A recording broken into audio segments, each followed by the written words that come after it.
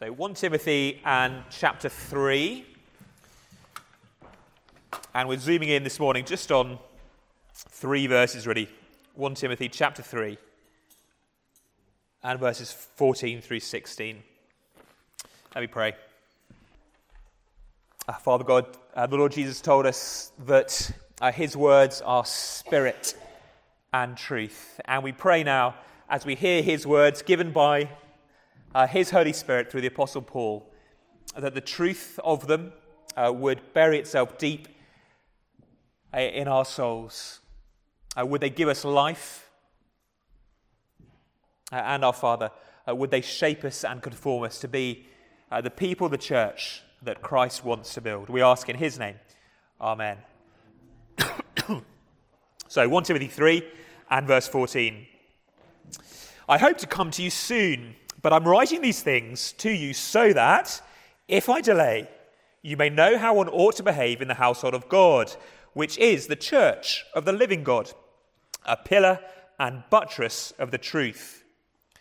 Great indeed, we confess, is the mystery of godliness. He was manifested in the flesh, vindicated by the Spirit, seen by angels, proclaimed among the nations, believed on in the world, taken up in glory. Imagine with me this morning that you had just got hold of some earth-shattering news, good news, some fantastically brilliant good news, the kind of news that would revolutionise everybody's life on the face of the planet. Not just news about you and your family, and not just news that would be of interest to the church here in Leeds, but the kind of news that would interest everybody, from North Pole to South, from East to West, the cure for cancer, the end to world poverty, the news that would bring world peace, whatever it might be. What would you do with it if you had just a piece of information that you just had to get out? Well, I guess if resources weren't a problem, I guess we'd be on every news channel, on the BBC, Channel 4, ITV, CNN, Sky News, making sure we were beamed across the planet. We'd have those flashing billboards up in Times Square in New York, Piccadilly Circus in London. We'd send messengers who could speak different languages to each of the groups across the planet. We'd send planes into unreached regions of the rainforest, of trailing banners in the sky, in order that everybody might see and hear this good news. Verse 16 is God's summary of his good news. Great indeed is the mystery of godliness. He, that's Jesus, was manifested in the flesh, vindicated by the Spirit, seen by angels, proclaimed among the nations, believed on in the world, and taken up in glory. It's phrased as a little poem, a little hymn. In fact, it may well have been an early church hymn. It's hard to know. But it's Paul's summary here of the gospel, the news that God wants everybody to hear. It's about who Christ is and what he's done. He was manifested in the flesh. That tells us who Jesus is. If you're manifest in the flesh, you've shown yourself in the flesh. Therefore, Paul is saying Christ was God who appeared in the flesh.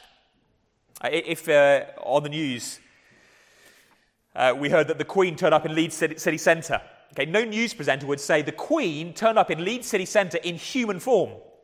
Okay, obviously she turned up in human form. She's a human. What else is she going to do? But if you say he, Jesus, manifested, turned up in the flesh, in human form, you are implying that there is more than just human form to who he is.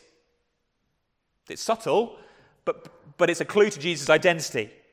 He is the God who came to earth, God who took on flesh. And then the rest of the poem, I think, is meant to tell the story. That there are debates in the commentaries about how exactly you're meant to break it up and what each line means. But I think roughly it tells the story of his life. He came in the flesh. He was born at Bethlehem. God became man. That already is pretty stunning news.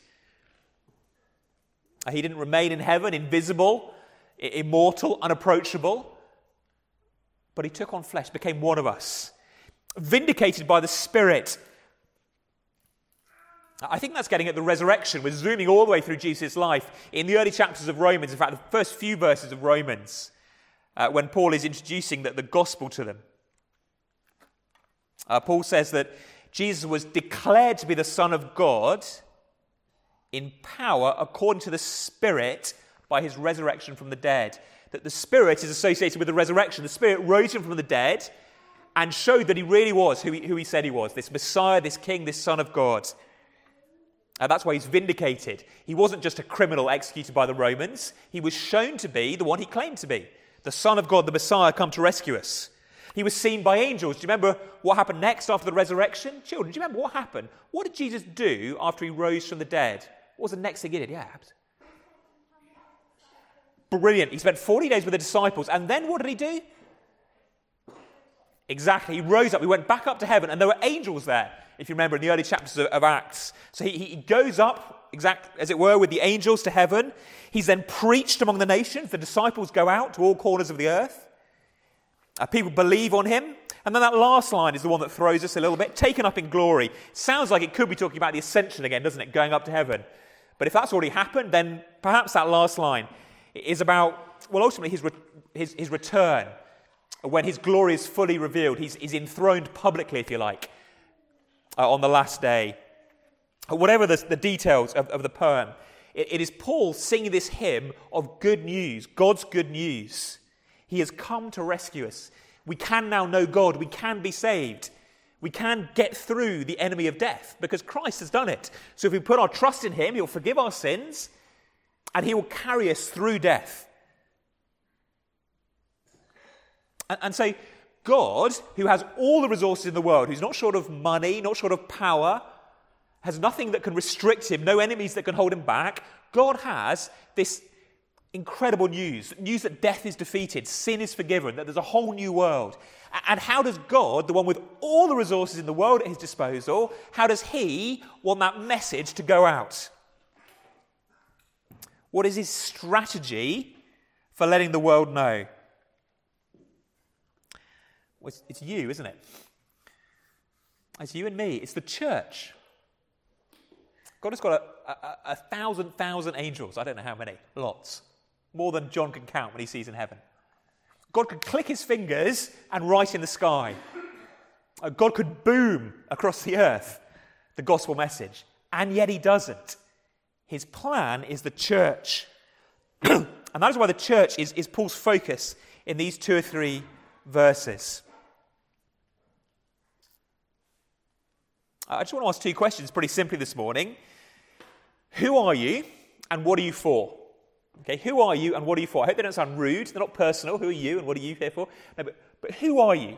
Particularly if you're a Christian person. And if you're not, I hope these will help you understand these verses and what we think about this morning will help you understand, if you like, how you would come to know this God.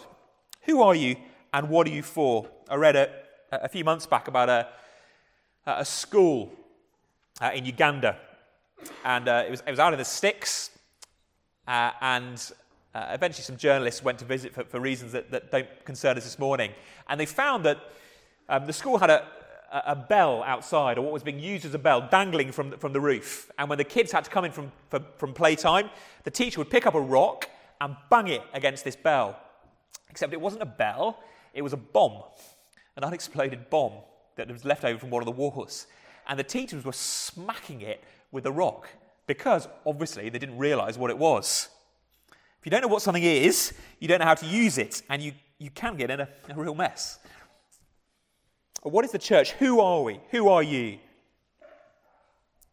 Well, let's look at verse 15. Almost all the answers are in verse 15 this morning. Who are you?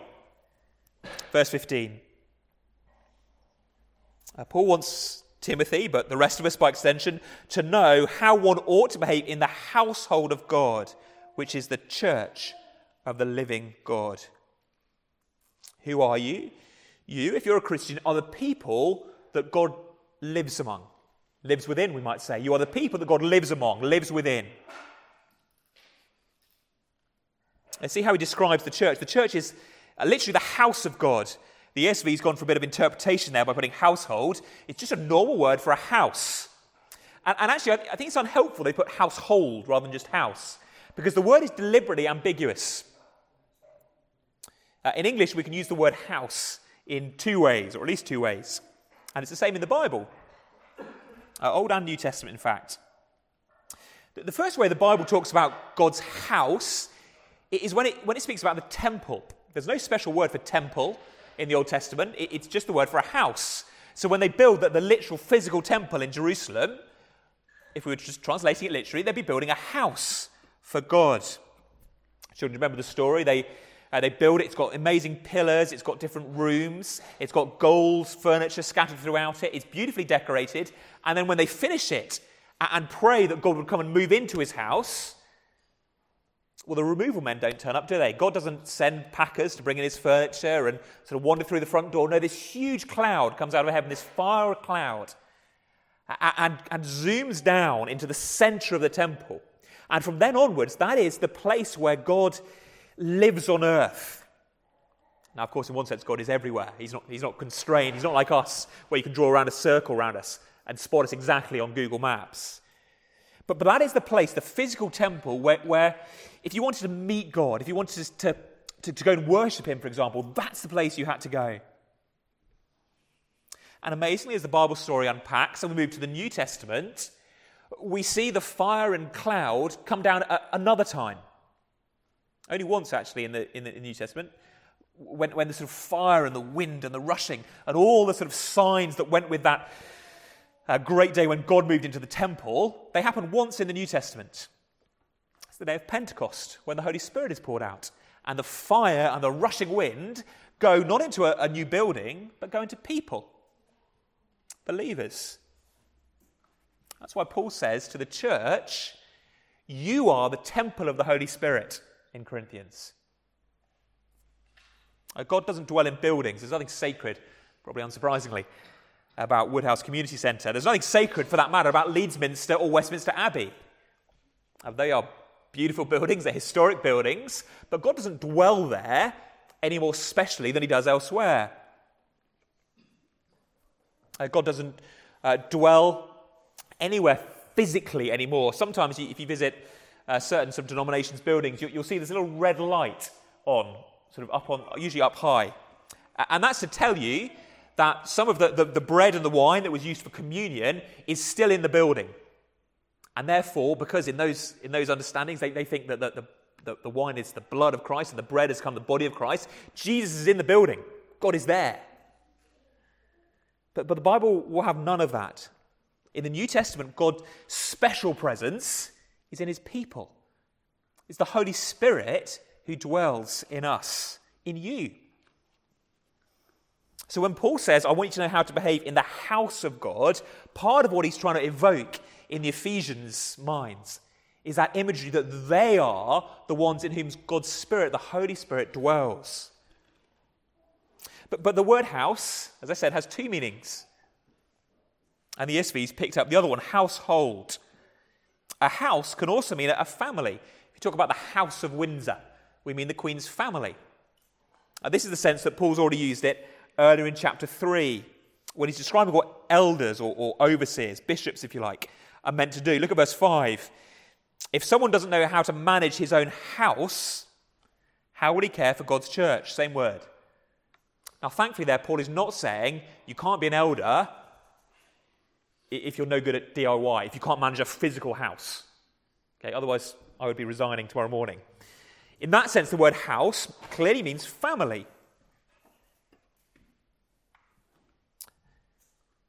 So the second sort of set of imagery, if you like, that Paul is trying to bring up in the Ephesians' mind, alongside the idea that they are that the New Testament version of this great temple, is that they are God's family, his sons, his daughters, the younger brothers and sisters, if you like, of Christ.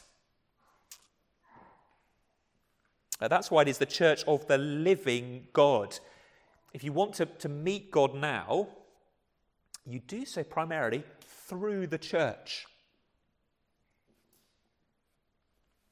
So let me ask you a question. Who are you? That question began, who are you? If you had to answer that, I wonder what you'd say. I think very, very quickly our minds go to an individualistic answer. Well, I am a dad. I am a husband. I am a lawyer. I am a student.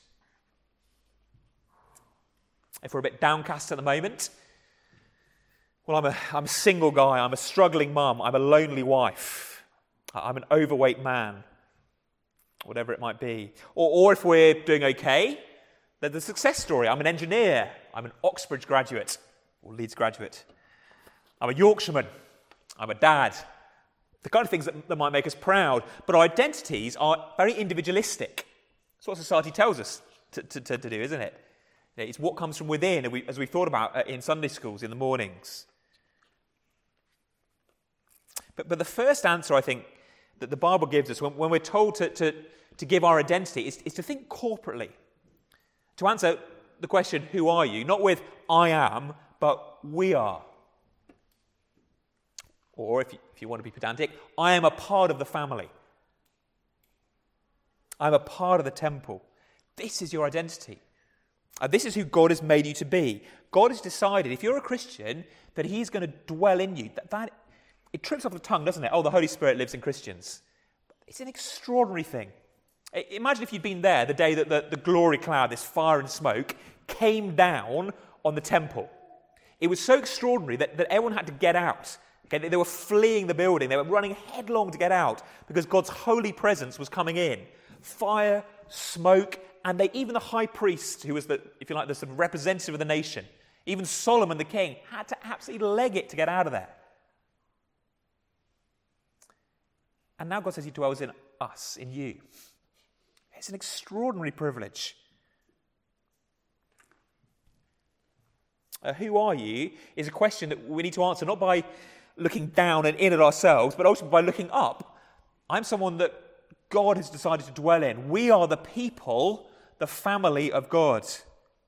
We look up and we look around to give the answer. I'm part of this family that God is building on earth, this household that he's building on earth. It should be a great comfort to us. It is incredible that he chooses to live within us. If you like, the gospel is not just that God forgives you and will let you into this wonderful paradise world, true though that is. He also wants such a close relationship with you that he dwells within you, mysteriously.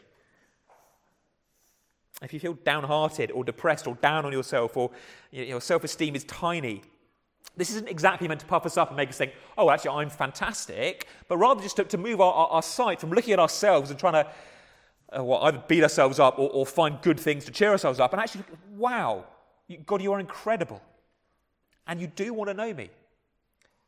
So it doesn't matter really how great I am or not great I am. It doesn't really matter what I think of myself at all. I can look up and say, look, I am part of the family of God. He wants me in his family. Some of you might have relatives that, if you're really honest, you almost might wish you didn't have. But you don't choose your relatives, do you? Most of us have got difficult family members, one way or another. We didn't choose them. But God did choose you. He built you into this temple, to use the other metaphor. You may not feel like it. You might not feel like God dwells within you. You might feel far from him. But that's why we need the Bible, the Word, to come from us from outside. If you put your trust in God, you are part of his family. It's a great comfort. It's also, I think, a challenge to us. See, Paul's concern is that he's away. See, in verse 14, I hope to come to you soon, but he might be delayed. Paul's always getting arrested or chucked in jail or mobs lynching him, or all sorts of things happen, so he can't do what he wants to do. So you say, until I get to you, what's his real concern? Why has he written the letter? Verse 15, in many ways, is the key verse of the whole letter. He wants the Ephesians to know how they ought to behave in the household of God. How they ought to behave as this church. You can imagine, again, in the days of the Old Testament, if you did go into the temple, okay, you were Jewish and you came into the temple, your surroundings would shape you, wouldn't they? I mean, that happens today, doesn't it? Okay, if you walk in, if you're a student, you walk into lectures, you behave in a certain way. If you walk into the office, your surroundings shape how you work. You're not going to crack open a beer in the middle of a board meeting or something. If you walk into one of these great buildings, Westminster Abbeys, St. Paul's cathedrals, then they probably do shape how you speak. You're not like to yell across the room because your surroundings, where you are, shape how you act. Or imagine walking into the temple. You're not going to walk in there drunk, are you? You've got to watch your language, watch how you speak in there. You're going to be very aware that you are, if you like, in the presence of God. Well, says Paul, I'm concerned with how you behave in the household of God, which is the church. So how ought we to behave? Well, think about how you treat other people. Think how you treat your brothers and sisters. How do you think of others at church? Not just the ones who are your natural mates. Okay, we all have some people we get on with easily, and others we don't. But those you know, even just in this small manifestation of the church at Christ Church Central, this new corner, if you like, of God's family. How do you treat people? Do you really think of them not just as your family, but God's family? Imagine, the for sale sign went up next door, and new neighbours moved in, and it turned out to be the Middletons, Kate Middleton's parents. You would really want to make friends with them, wouldn't you? I don't know them, I don't know anything about them, but these are the future Queen's parents. Okay, you're going to be nice to them, you're going to be kind to them, you're going to want to know them. Okay, these are people who are going to be important. They're royalty, well, their daughter is at least. The people you're sat next to this morning, brothers and sisters, they are not simply your brothers and sisters, though they are that, but they are God's children. Do you treat them as such? It's very easy, I think, to fall into a mindset with church, where church becomes, well, really, we acknowledge it's a sort of family because we see that in the Bible, but church more becomes a thing I go to, perhaps a Sunday or whatever. So it's a filling station. Church is about my spiritual growth. It's a thing I use to grow as a Christian. And again, we're very individualistic and become consumers. Or church is a charity that I help out. I see myself mainly as someone who gives to church. I serve on the setup team, or I serve on the children's team, or whatever it might be. And we start thinking of it as primarily something that I give towards, rather than as an identity. Paul is saying, no, you've got to consider yourself as one family, as this holy household, this dwelling place of God. So we shouldn't resent church, therefore. I wonder, do you ever fall into the trap of thinking of yourself as a volunteer at church? I volunteer on the setup rota, or I volunteer with the kids' work, I volunteer with music. Well, just take the household imagery, take the family imagery, and press it through. What would you think if when you sort of met me for the first time, I said, I'm John T, I'm also a volunteer dad, volunteer husband. Yesterday morning I volunteered to help get the kids dressed. I volunteered to give them some food. But I'm not going to overcommit. I've got to respect my own time. Got to respect my own priorities. Well, there's no such thing as a volunteer dad, a volunteer family member. There's no such thing as a volunteer Christian. This is God's household, not yours, not mine. So if you've got a rota, you're not doing me a favour. I found that really helpful when another minister once said that at a conference. He said he used to feel really guilty about asking people to help out in various ways at church. And then he suddenly realised that they weren't doing him a favour. It's not like it was his club he was running, like he was running the chess club or whatever. It's God's household. We're brothers and sisters together. How high a priority do you therefore have knowing other Christians, serving one another? How high a priority is meeting with one another? It's a Russian proverb I came across. The church is near, but the roads are icy. The pub is far, but we'll walk carefully. See what they're saying? The church is near, but the roads are icy. Better not risk it. The pub is far, but hey, we'll walk carefully. If I want to be there, I can be. This is the household, the family of God. So when we gather together, there should be a huge priority in our week. Now I know, okay, people get ill. There are reasons, but it is the date in the diary for the family gathering. Who are you? You are the people that God dwells within. What are we for? What are you for? Two things: to proclaim and preserve the gospel. Two parts of the imagery in verse 15 again. The church is the pillar and the buttress of the truth. Children, what do pillars do? What would happen if we took the pillars out of this room? Bang, it would all fall down, wouldn't it? Pillars hold things up. The church is to hold up the gospel, the truth, to the world, so that the world can see it. We're to proclaim the gospel in that sense. As we said earlier, the church is God's plan to get this amazing news about Christ to the ends of the earth. He is not going to send Gabriel to do it. He is not going to have angels with trumpets blasting over every city in the world, proclaiming Christ, who came in the flesh, died, rose again, ascended to heaven. We are the plan. You imagine as Christ went back up to heaven and the angels applauding and cheering, seeing what he's done on the cross in the resurrection, and then saying, Lord, what are you going to do? What now is the plan? For proclaiming, as verse 16 says, the gospel to the nations. And Christ saying, well, I've left these 11 guys. And they're just like, come on. Yeah, but what's the real plan? Where's the power? Where's the glory? No, I've left it with those 11. Those 11 who then preach, and some more believe, who preach, and some more believe. That is the plan. We are the plan. You are the plan for reaching the nations. Look, if you're not a Christian, this is it, I'm afraid. Okay, if you want to meet God, there is nowhere you can go and see a wonderful sign. God is not the kind of God who does spectacular, miraculous things. And if you won't believe in God until he has fulfilled your expectations, then you will probably never believe. Okay, I think naturally we think of God almost like Thor in the Avengers, if you've seen that. We expect God to be power and might and spectacle. Every time Thor goes somewhere, he sort of zooms off and there's lightning and flashes and all the rest of it. Super powerful. But what do we read about Christ? He became flesh. God became flesh. If you wanted to see God, you would see a Jewish carpenter, average-looking bloke. About my kind of age. Younger, in fact. And yet that was God in the flesh. God, the God of the Bible, the true God, doesn't reveal himself in power and majesty, but, well, through weakness. And that continues in the church. As with Christ, so with the church. Churches are not impressive.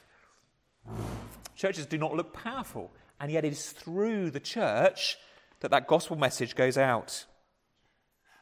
Well, if you're a Christian, you see the church is central to God's plan to reach the nations. Not, let me say gently, the parachurch. Parachurch are sort of organizations set up that aren't run by the church, but are sort of Christian groups, mission agencies. UCCF would be a parachurch. Now they have their place. Let me not be misheard. They're not bad things.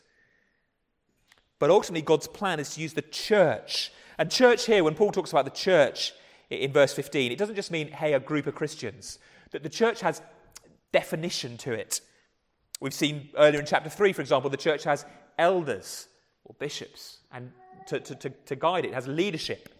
We've seen earlier in chapter 2 that the church has boundaries, that certain people are to be included and excluded, kicked out if they preach a false gospel. There is discipline, in other words. If you, fly to parish and bump into another Christian and have a coffee, that is not a meeting of the church. Now, you are both members of the big one church, but that is not a church meeting. It's just two Christians having coffee. God's plan is to use the church, this organisation, more than just Christ Church Central, of course, but this organisation to reach the nations. And that's why all the other stuff in 1 Timothy matters. So you might read 1 Timothy and find it a bit boring, or when we begun preaching through it, thought, oh, really? All this stuff about elders and deacons. A bit later, how we care for widows. I don't know any widows. Or the point of all this stuff is so that the gospel will be held out. That's why the ecclesiology, the doctrine of the church, and the elders' lights and stuff, it's why it matters. It's not secondary in the sense that we can just hide it away and ignore it. The point of getting it right is so that the gospel will be held up. But not just held up, also held out. It's not just a pillar, but a buttress of the truth. If a pillar holds something up, a buttress holds something together. It's a bit like my friend, in fact, the guy who's coming to speak on the weekend away, you can ask him about this, he'll be delighted. James Buchanan, was really into tropical fish. And he used to have this fish tank full of weird castles and weird-looking fish and all the rest of it. And he was really, really into it. I thought it was a bit odd. We used to share a house together. But this tank that lived in our house, the tank was the thing that, if you like, buttressed the environment, the fish and the water. You didn't look at the tank, but without the tank, the whole thing would fall apart. The church's job is to keep the gospel coherent. It is the buttress of the truth. It's not that the church makes up the gospel, but rather it's the church that preserves the gospel to pass it down the generations. Throughout the letter of 1 Timothy, and in fact 2 Timothy, and in fact Titus, Paul is constantly saying to these ministers, you must preserve or guard something. But it's not actually the Bible. He never says preserve the Bible, preserve the scriptures. Of course, we have to do that because the Bible is God's word. But what Timothy is told to guard, it is described in other words. Chapter 1 and verse 10. What's Timothy to do? Wrong reference. He's to preserve the pattern of sound teaching. Preserve the pattern of sound teaching. Chapter 6, verse 20. What's he to do? Guard the deposit entrusted to you. Not the scriptures, but the deposit entrusted to you. In 2 Timothy, the next letter, verse 1. Guard the good deposit entrusted to you. Chapter 1, verse 14, that was. We could go on into Titus. There's this repeated theme, guard the good deposit, or guard the pattern of sound teaching.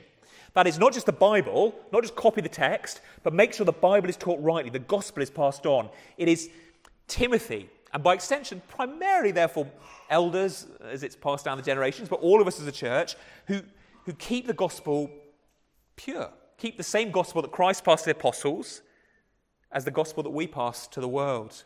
Again, that's why these things in 1 Timothy matters. That's why we have elders. It's why we work all the kind of the life, the pattern of life that Paul explains in chapters 1 through 6 into our church life. Because the more and more we obey the scriptures, the more we'll be able to keep a clear grasp on the gospel. If we just say, look, we're a church that has Bibles on the chairs, therefore we're okay, we're going to be in trouble. Every heretic in church history preaches the Bible, just they preach it wrongly. If we just say, we've got this thing called the Westminster Confession, which is a really sound document, so our church is okay, we're going to be in trouble if the men entrusted to preach it aren't really teaching the truth. It's no use having a denomination that says, look, our doctrinal basis is really sound, if actually all the preachers just ignore it. It's no use having a denomination that says, look, we trust the Bible, if all the preachers ignore it. It's the church's job to, if you like, preach the Bible rightly, to rightly handle the word of truth, as Paul says in 2 Timothy. Therefore, if you sink the church, ultimately you'll sink the gospel. Or as John Stott says, the church depends on the truth for its existence, but the truth depends on the church for its defense and proclamation. This is why church is so important. Without it, the gospel would the same thing would happen to the gospel as happened to all the Avengers at the end of the Avengers movie, if you've seen that. 2 Avengers references this morning, really on brand. The big baddie snaps his fingers, and I don't know what it is, a half of humanity just disintegrate. That's what will happen to the gospel message and gospel witness if we don't care about the church, or if we just relegate it to some unimportant secondary stuff. This is why we need to care, for example, about training elders and ministers. First of all, in verse 15, that how one ought to behave. Literally, it's how you ought to believe. He's talking to Timothy in the singular. It's a singular verb. And given that he's just been talking about what elders are meant to do, and Timothy kind of fulfills that role, I think Paul is saying, look, Timothy, you need to know how to protect and preserve the gospel. As a church, therefore, we need to invest, part of our duty is to invest in training up the next generation of elders. Some full-time, some not. It's why, even though it's costly, sending men off to Bible college matters, for example. Giving some of your money to do that is a gospel use. That is part of what we are here for. A couple of months ago now, I had to go into hospital for a sort of minor procedure. I was awake for it, but the surgeon, who was in action, at one point found a little growth he had to cut out. And he said to the nurse in language I didn't understand, basically load the cutty things, except that he used technical language. The special little cutty things that are going to cut out this growth. And I heard the nurse say, oh, yeah, I have done one of these before, but it's been a long time. I can't quite remember. I'm just going to go and see if Jane's here. And she stuck her head out the theatre door. Jane! Anyone see Jane? I'm awake at this point. It's like, please, someone find Jane. Comes back in. No, hasn't found Jane. So she says to the doctor, well, I think I'll be okay. You do not want to hear that. You do not want to hear that. You want your doctors and your nurses trained. I don't want to hear from the doctor, I think I've seen this on YouTube somewhere. Fire up Wikipedia. I'll be okay. Well, neither do you want to hear that from ministers or your elders. You want them to be deeply trained to be able to protect and proclaim the truth. Okay, this matters. It's every bit as serious as medicine, ultimately. Part of our job is to raise up the next generation of elders to do this work. And some will be sent out as missionaries and ministers. They might not benefit us immediately. Think about Zach. Or we're going to have a new guy working with us next year, a new Zach, alongside Zach, called Jake. Do we need them? Well, not exactly. I don't know if Zach's in the room. Honestly, we'll survive without Zach. But part of what we're doing is just potentially training him for the future to fulfill that role entrusted to Timothy and others down the generations. So what are you here for? You are the household of God. You are here to proclaim and to preserve the gospel. You are the plan. And therefore you have a purpose. You might feel you're achieving very little for God at the moment. Can't remember the last time you spoke to a non-Christian. You can't remember the last time you saw anyone come to faith. But actually, if you are learning how to behave in the household of God, and as we unpack the rest of 1 Timothy, it'll be things like fighting materialism, not just living a very materialistic lifestyle. It'll be about, as we've already seen, praying. It'll be about helping as a church to get the right people in leadership. As you live out all the things that 1 Timothy says, you are helping God's cause in the world.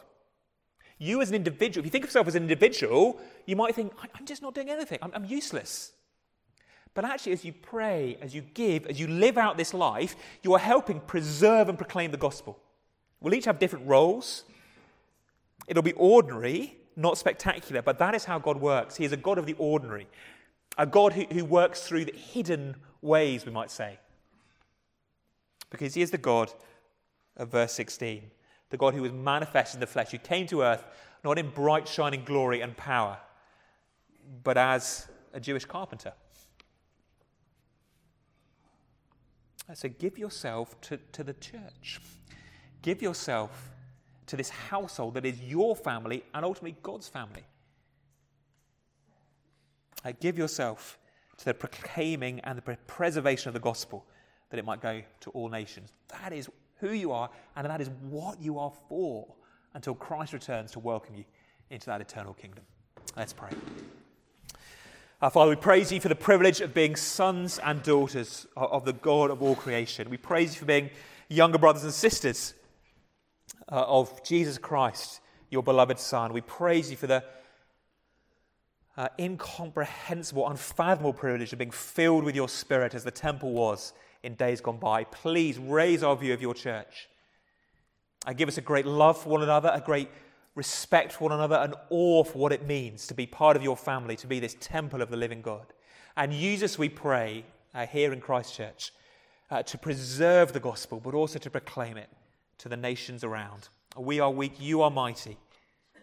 But show your power through our weakness, we pray. In Jesus' name, amen.